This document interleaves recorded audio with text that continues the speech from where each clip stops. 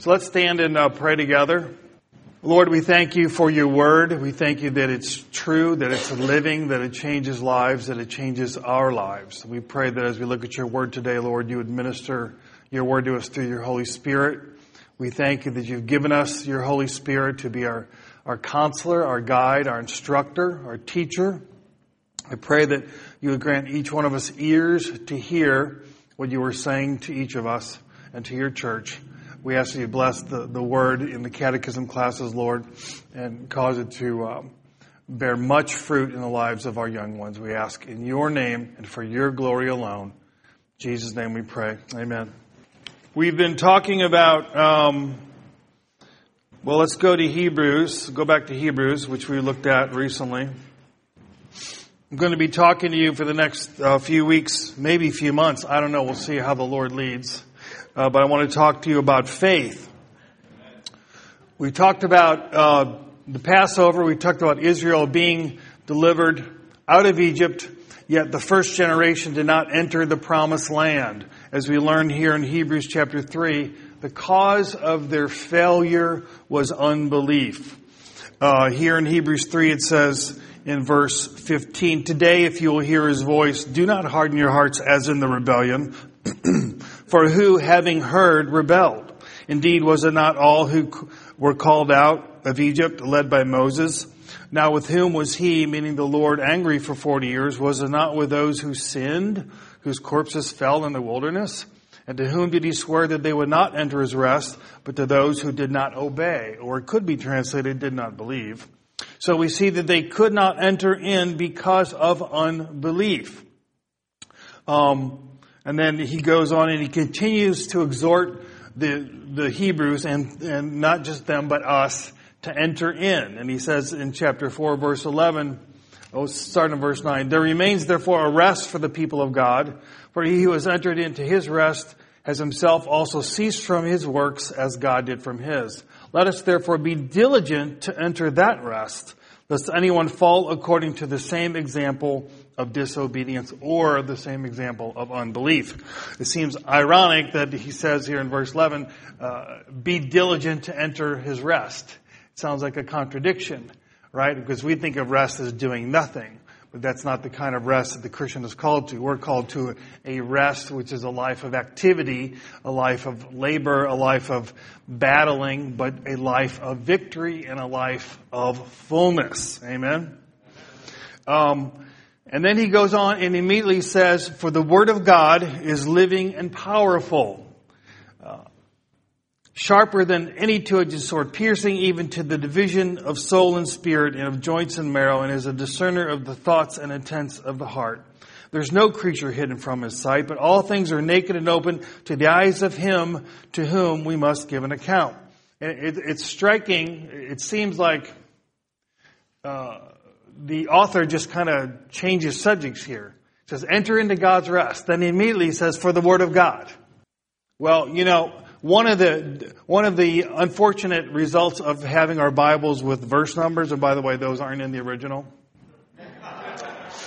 I remember I gave a Bible to a young woman I led to Christ years ago, and she called me, she was reading her Bible, and she called me up one day and said, "Man, you know what, I read my Bible today?" And she started reading, and I'm like, thinking, that's not in the Bible. Where is she getting this? And then I realized she was reading the footnote, and she thought those were inspired. So, the verse numbers aren't in there, but the tendency is we often read verses in isolation from the context. So we'll read a verse and not read the paragraph that it's in, or even the chapter it's in, or even the book that it's in. And so we're not following the connection here.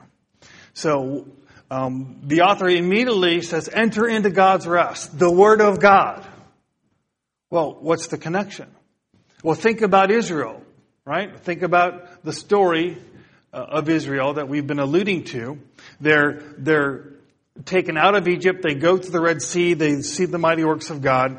They wander briefly. They get up to the border of the land. They do not enter in. And the author tells us here, they did not enter in because of unbelief. Well, unbelief of what? Now, if I got up here this morning and I said, believe, I can say it louder, believe. The obvious question is, believe what? What do you want to believe? I can shout believe all day long. The question is, what am I believing? When Israel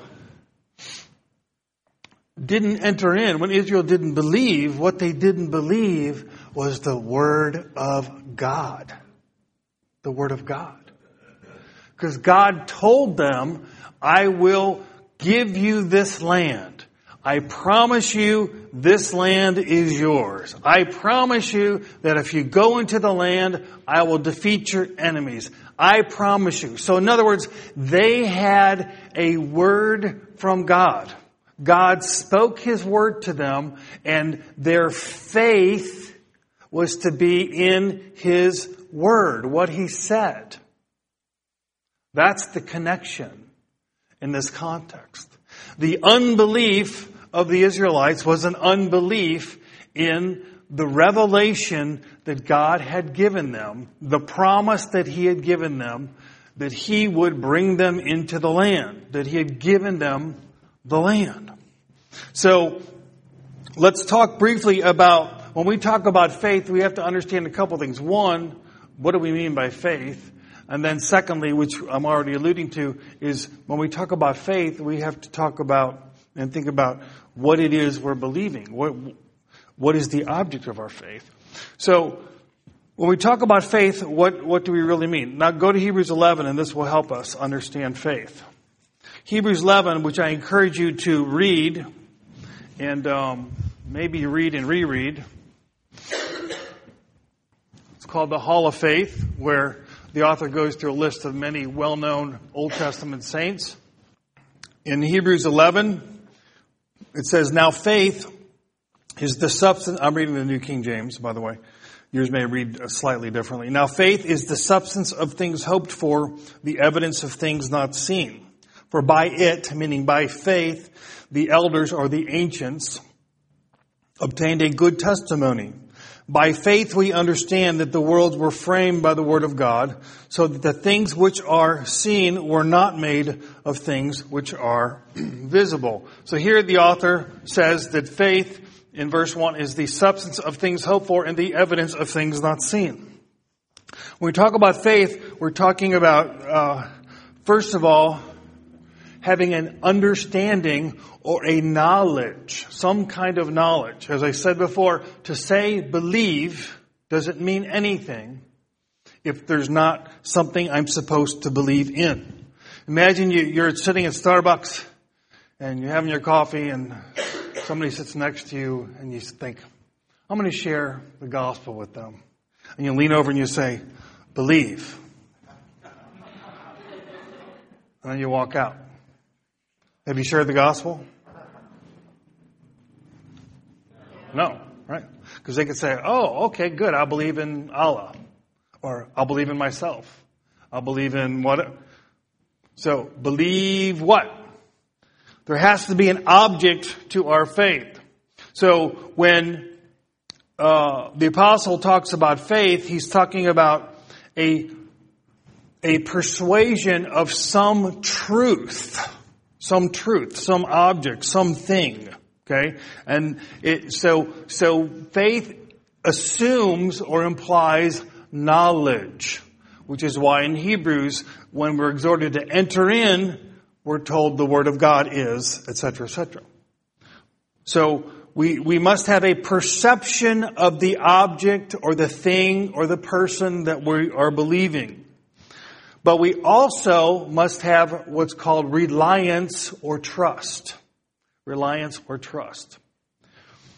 So, true faith is both knowledge, but it is also trust. It is relying on the object of our faith. So, if I believe something, I not only know something about that person or thing, but knowing that person or thing, I then am able to rely or trust on that person or thing. So we must perceive the truth, but then we must receive the truth. and they're not the same. And I'm talking to Christians now. One of the challenges of the Christian life is that we often perceive more than we receive. We know, or we at least intellectually assent to more than we are actually relying on or trusting in. And so growing in faith means not necessarily gaining more knowledge, but rather it means learning to trust and rely on the knowledge we already have.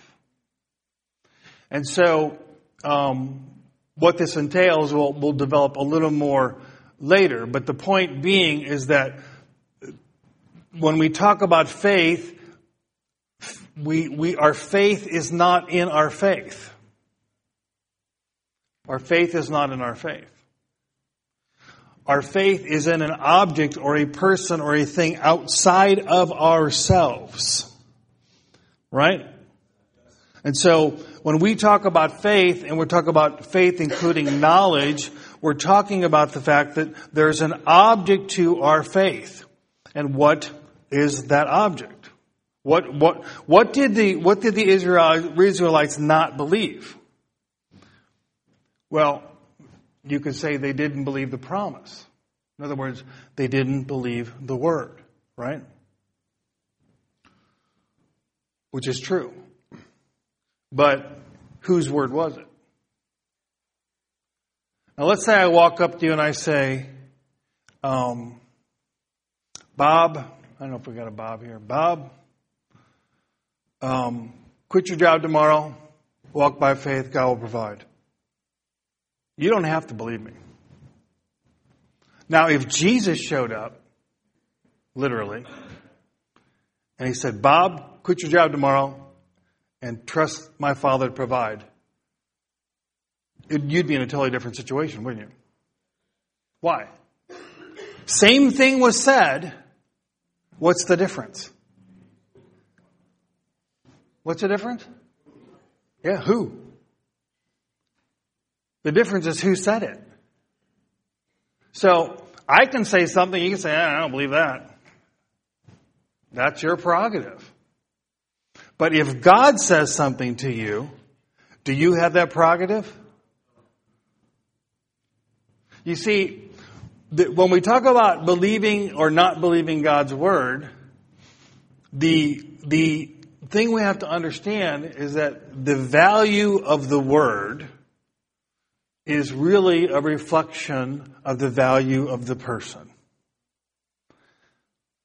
The veracity or truthfulness of God's word is rooted in the fact that God himself is true. So this is why unbelief is such a grievous sin. Okay, it's such a grievous sin. And because to not believe the word of God is to not believe God. Now think about that. Think about what unbelief implies. Think about what it implies about the character of God. To not believe God is to say what about him? He's a liar. He's a deceiver. He's unfaithful. He's untrue. He's not good.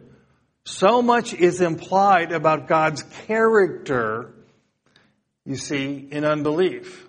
And this is why faith is so important, but it's also why unbelief in Scripture is such a grievous sin. Because when you read the account of Israel and you think of them not going into the wilderness, and you read the text in Hebrews here where it says that God swore in his anger, it's like, geez, God, didn't you kind of overreact? But it's because we're not seeing unbelief for what it is, for what it really says about God. And so the object of our faith is really twofold. Twofold. The fundamental object of our faith is God himself. That is, if we believe in Scripture and we believe that God has spoken his word to us, even though we say we believe in His Word, which we'll talk about more in a moment, we're really saying we're believing or not believing in God. And so when we talk about God being the object of our faith, we have to understand that believing God means believing something or many things about His very character. To believe God means what? What does that really mean? Well, it means that number one, it means that we believe in God's ability or power to bring to pass that which He has spoken. He has spoken. Now, when you think about Israel again in the wilderness, they're going along and they have this difficulty and they murmur and then God provides. They have another difficulty, they murmur, God provides.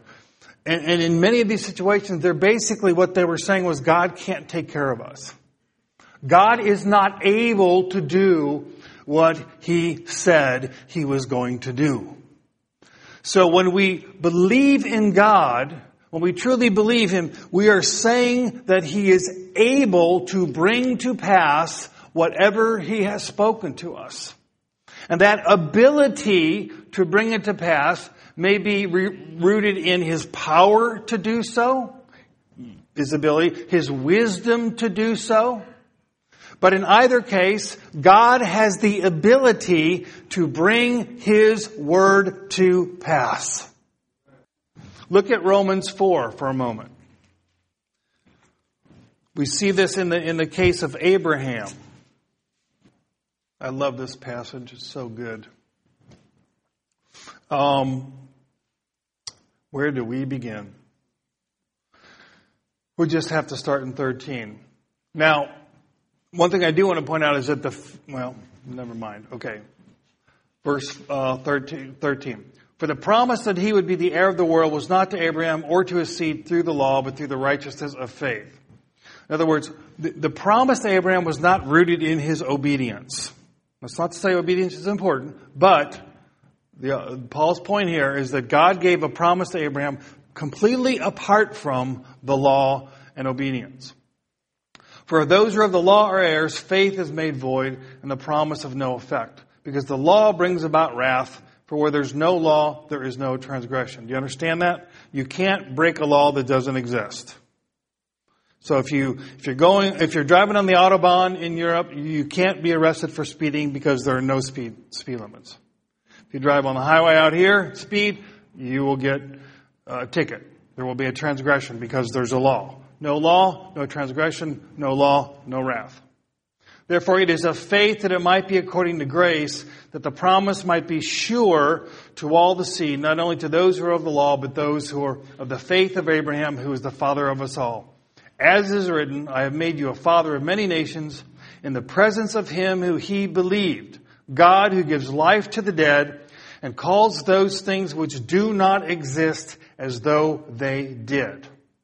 Who, contrary to hope, in hope believed, so that he became the father of many nations, according to what was spoken, so shall your descendants be. God came to Abraham, and God said to Abraham, you will be the father of many nations. Your seed will be like the stars of heaven and like the sand of the sea. He said this to a man who was old. He said this to a man whose wife, her womb was barren. So from a human perspective, the promise was not fulfillable.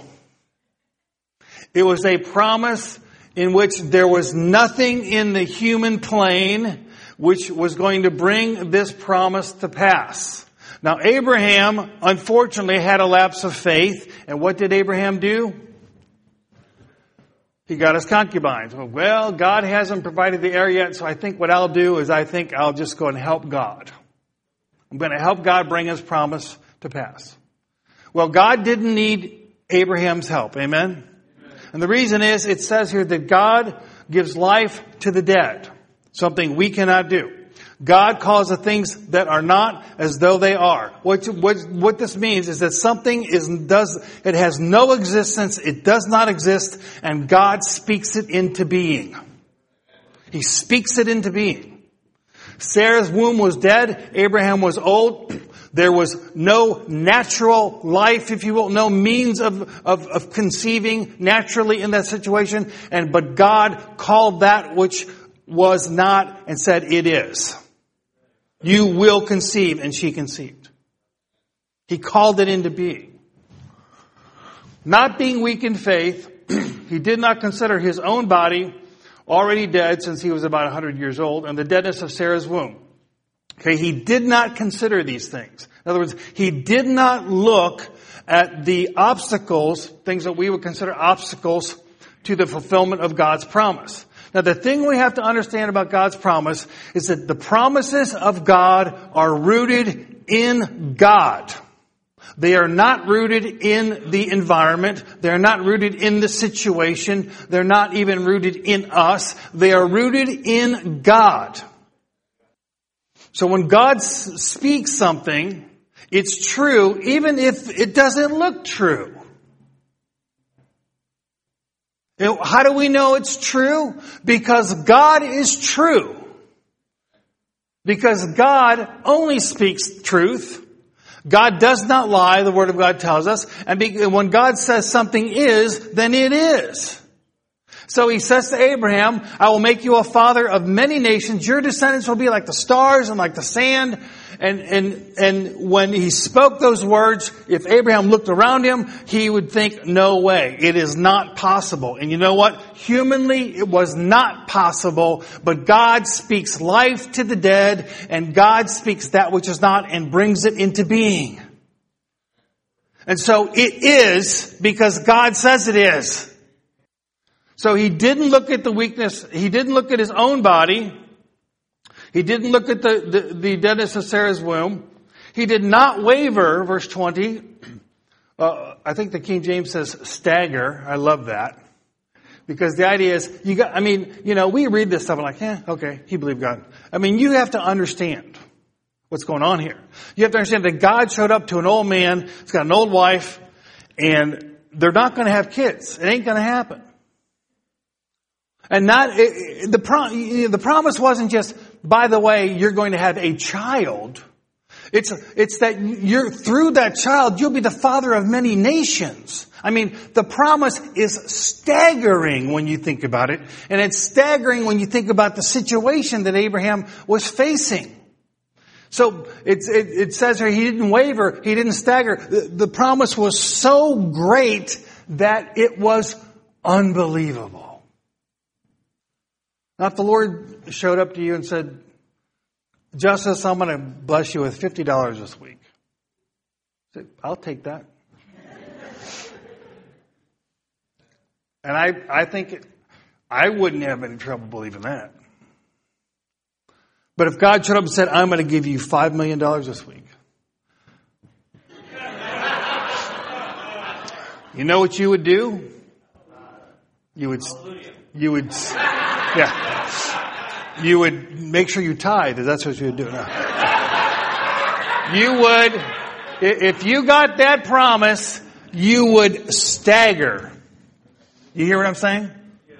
Because it would be so great and so overwhelming, you would be tempted to not believe because it was so great, it's unbelievable. This is one of the reasons people don't receive the gospel. It's not just good news. The news is so good, they can't believe it's that good. They can't believe that God would love them enough to send His Son to die for them. That God would receive them into fellowship based upon simple reception of faith and not by their works. It's overwhelming. And they stagger in unbelief. Abraham did not stagger, even though the promise was unbelievable. It says, but he was strengthened in faith, giving glory to God, and being fully convinced that what he had promised, he was also able to perform. So God shows up to Abraham, says, Abraham, I'm going to make you a father. Not just a father, but a father of many nations. And not only a father of many nations, but through your seed, the Messiah will come. Staggering, unbelievable promise. And Abraham looks at his wife and says, Looks at himself, nah. But he said to himself, I'm not able, my wife's not able, but God is able. God is able to bring to pass whatever He promises. So when we talk about faith in God, we're talking about God's ability. God's ability. Now, let me ask you, my friends, is there anything too hard for God to do? Do you really believe that? Anything too hard? We assent. Okay, we assent. We know. Well, of course not. I mean, my theology tells me that if God is God, if God's the God of the Bible, then surely there's nothing too hard for Him. So I have to say yes. I'm constrained to say yes. I'm constrained to say nothing's too hard for Him. But then the test comes when I'm in a position, a situation, which is impossible, or it may be even difficult. You see, a general affirmation of God's ability isn't faith until it's applied to a specific situation. You hearing me? A general affirmation of God's ability is assent. When I apply it to a particular situation or problem, then it's faith. Then it's faith. Look at Matthew 6 for a moment. Are you hearing anything today? Where did I say to go? Okay. I have a short memory. 6:25. The context, again, is Jesus is talking about our relationship to money and material things. He says in 24, you can't serve two masters, for either you hate the one and love the other, or else you'll be loyal to the one and despise the other. You cannot serve God and mammon. We might say God and materialism or God and things. Therefore I say to you, do not worry about your life, what you will eat or what you will drink, nor about your body, what you will put on. Is not your life more than food, and your body more than clothing? Look at the birds of the air, for they neither sow nor reap nor gather into barns, yet your heavenly Father feeds them. Are you not of more value than they? Which of you by worrying can add 1 cubit to his stature? So why do you worry about clothing? Consider the lilies of the field, how they grow. They neither toil nor spin. Yet I say to you that even Solomon in all of his glory was not arrayed like one of these. Now if God so clothes the grass of the field, which today is and tomorrow is thrown into the oven, will He not much more clothe you, O ye of little faith? Therefore do not worry what we're going to eat, what we're going to drink, what we're going to wear. For after all these things the Gentiles seek. For your heavenly Father knows that you need all these things, but seek first the kingdom of God and His righteousness, and all these things shall be added to you. Now there's a promise, right? Therefore do not worry about tomorrow, for tomorrow will worry about its own things. Sufficient for each day is its own trouble. 3 times in this passage Jesus says, do not worry, do not worry, do not worry. Some of you worry, and some of you are sinning. You are sinning by your worry. It is a sin to worry. It is a sin to be anxious because it is unbelief. It's unbelief. And you can sit here, and I can sit here, I'm not just preaching to you. We can sit here and say, I believe in God's ability, and make that affirmation, and we can sing it. We can sing, God gives life to the dead, and God does all this wonderful things. And we can assert it. But when we're in a situation, do we apply it? See, that's the question. And I know Christians that talk about worrying as if that's how, they talk about how much they worry as if that's just the way they are. Well, if that's the way you are, that's the way you need to change. Because you're not thinking through the implications of what you're doing. Because if you're walking in fear and you're walking in anxiety and you're worried about paying the bills and you're worried about your job and you're worried about that promotion or you're worried about this and you're worried about that, then you are walking in unbelief. I'm sorry, there's no nice way to say it. And it's a sin. We need to take our general faith and make it a very specific faith. You know, I've shared many times that the old pastor that I sat under for years used to say, you can believe Jesus died for the world, that's history, but until you believe Jesus died for you, well, that's salvation. And it's true. But it applies for the Christian too. We can assent to all sorts of things. We can assent that God is powerful. We can assent that God has ability. We can assent in general that is true. The question is, when we're in a difficult situation, do we then assent and walk in the reality of it? You see what I'm saying? That's the issue. So assent is knowledge. But when we apply it, that's faith. And we apply it in a difficult situation. We apply it in a situation where we would naturally be afraid or naturally be anxious. That's when we need to exercise our faith. It's in those situations. So, Abraham believed God was able to perform the unbelievable, so he believed. And as Jeremiah said, he said, God, you are the maker of the heaven and the earth. Is there anything too difficult for you? The, of course, implied answer is no. No. And so, if God can create the heavens and the earth, then God can give you a hamburger.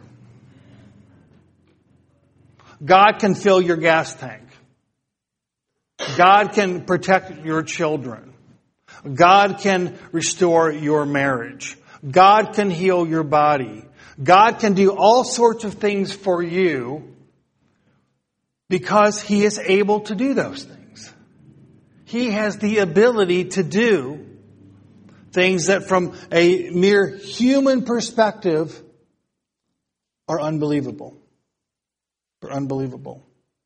We heard miraculous stories today about people, broken marriage, they pick up a Bible, they both get saved, their marriage is restored. That's a miracle. That's unbelievable. But I believe it. Right? I believe it. So God is able to do that which from our perspective is not possible. And until we believe in the situation, in the moment, in the unbelievable moment, in the moment of testing, in the moment of trial, until we're believing then we're not believing. You hearing me? If we're not believing then we're not believing. If we only assent in general, then we're not believing. So we must believe in God's ability to bring His word to pass, whatever that word is. But we also must believe in God's veracity or His honesty or His truthfulness. We must believe that God cannot lie. Now the Word of God asserts this over and over and over. And it tells us that God is not a man that He should lie. So Paul tells us, let God be true, but every man a liar. In other words, whatever people might say, contrary to what God says, I'm going to believe what God says. That's what I'm going to believe. No matter what anybody else says. I'm going to believe what God says. Because God is true. In other words, God's character is such that God cannot lie. He cannot lie. Look at James 1 for a moment. James 1 says, let no one say when he is tempted, I am tempted by God. For God cannot be tempted by evil, nor does He Himself tempt anyone. But each one is tempted when he's drawn away of his own desires and enticed. Then when desire has conceived, it gives birth to sin, and sin, when it's full grown, brings forth death. Do not be deceived, my beloved brethren. Every good gift and every perfect gift comes from above and comes down from the Father of lights, with whom there is no variation or shadow of turning. Don't you love that verse? It's not like God is 99% good and He's got a little darkness. Right? But there's no shadow in Him. Not only is there no darkness, there's no shadow in Him. 1 John 1, which I was meditating on during the worship today. In 1 John 1, a few pages over to your right, he says, John says in chapter 1, verse 5, "This is the message which we have heard from Him and declare to you." This is the message. Okay, what's the message? What's the message? What's the important message that John's got to tell us? Here is the message. God is light. And in Him is only a little bit of darkness.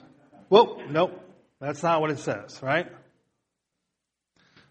God is light, and in Him is no darkness at all. None whatsoever. So when God speaks, He speaks light. He speaks out of His character, out of His being. So God's Word is even called light, okay? Because He speaks out of who He is, and God is light. So when God speaks, His Word is true. It's not a little bit true. It's true. And so He speaks the truth, and therefore He cannot lie, and therefore His Word can be relied upon. Is anybody hearing me?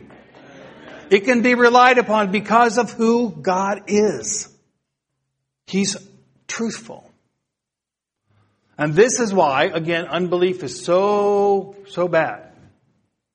Because John goes on and he says in chapter 5, if you want to turn there with me, in 1 John 5, verse 9, he says, "If we receive the witness of men, the witness of God is greater." Now, what he's saying is that generally speaking, we receive the testimony of men. Bill shared today, he gave testimony. He bore witness to things that God did. I believe him. I have no reason not to believe him. So generally you give credence to people unless there's a reason not to believe them. Right? That's what John is saying.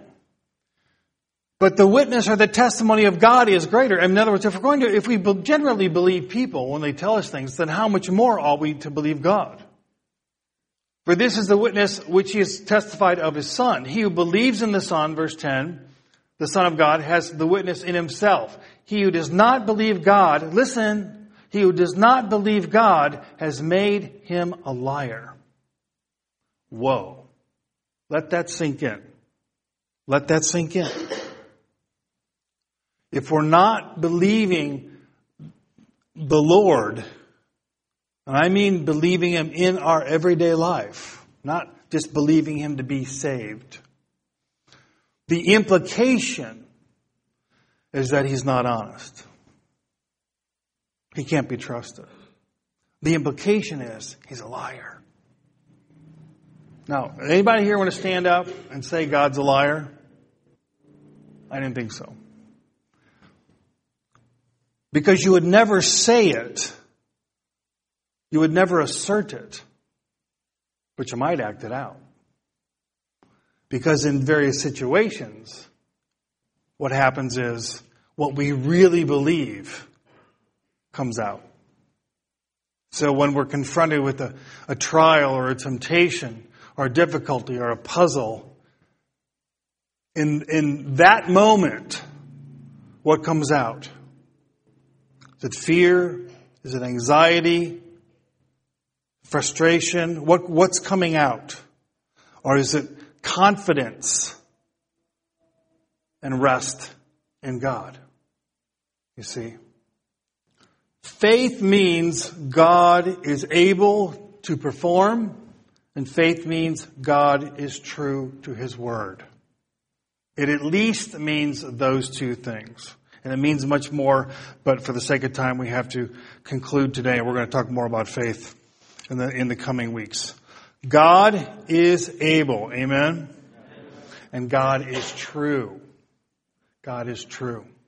Let's stand. I want to say one more thing to you while you stand. And that is this. I believe it was providential that, don't look at them, look at me. I think it was providential that Bill shared today. The funny thing is I forgot I was sharing today. Sorry. But I think it's providential with my sermon. Okay? Because the knowledge that we have of God, where does it come from? Does it come from the deep well of your inner being? No. It comes from God's revelation to us, right? God's revelation to us. And as we'll talk more next week, to believe Him, to trust Him, of course, means trusting His Word. You will not be able to walk in faith in a practical way in your Christian life if you don't know the Word. You have to be in the Word. You have to be reading the Word. You have to be meditating on the Word. You have to be listening to the Word. The Word of God is the object of our faith in a practical sense, although it's really God we're trusting, but we're trusting what He has revealed. You following me? And if we're not in the Word, if we're not strong in the Word, we will not be strong in faith. It doesn't happen. Because our faith is directed to the Word of God.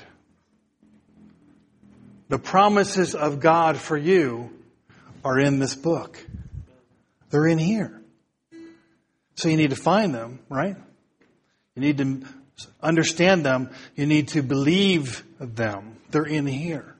They're not in here. They're in here. They're not in the sky. They're in here. God spoke to Abraham and he believed the Word. God promised Israel they would go into the promised land. They had a word. They didn't believe. You have a word. You have a lot of words. You have many promises. Matter of fact, Peter says that we have so many promises. We have enough promises for basically all of life and godliness. We have those words. So you need to be in the Word. Amen?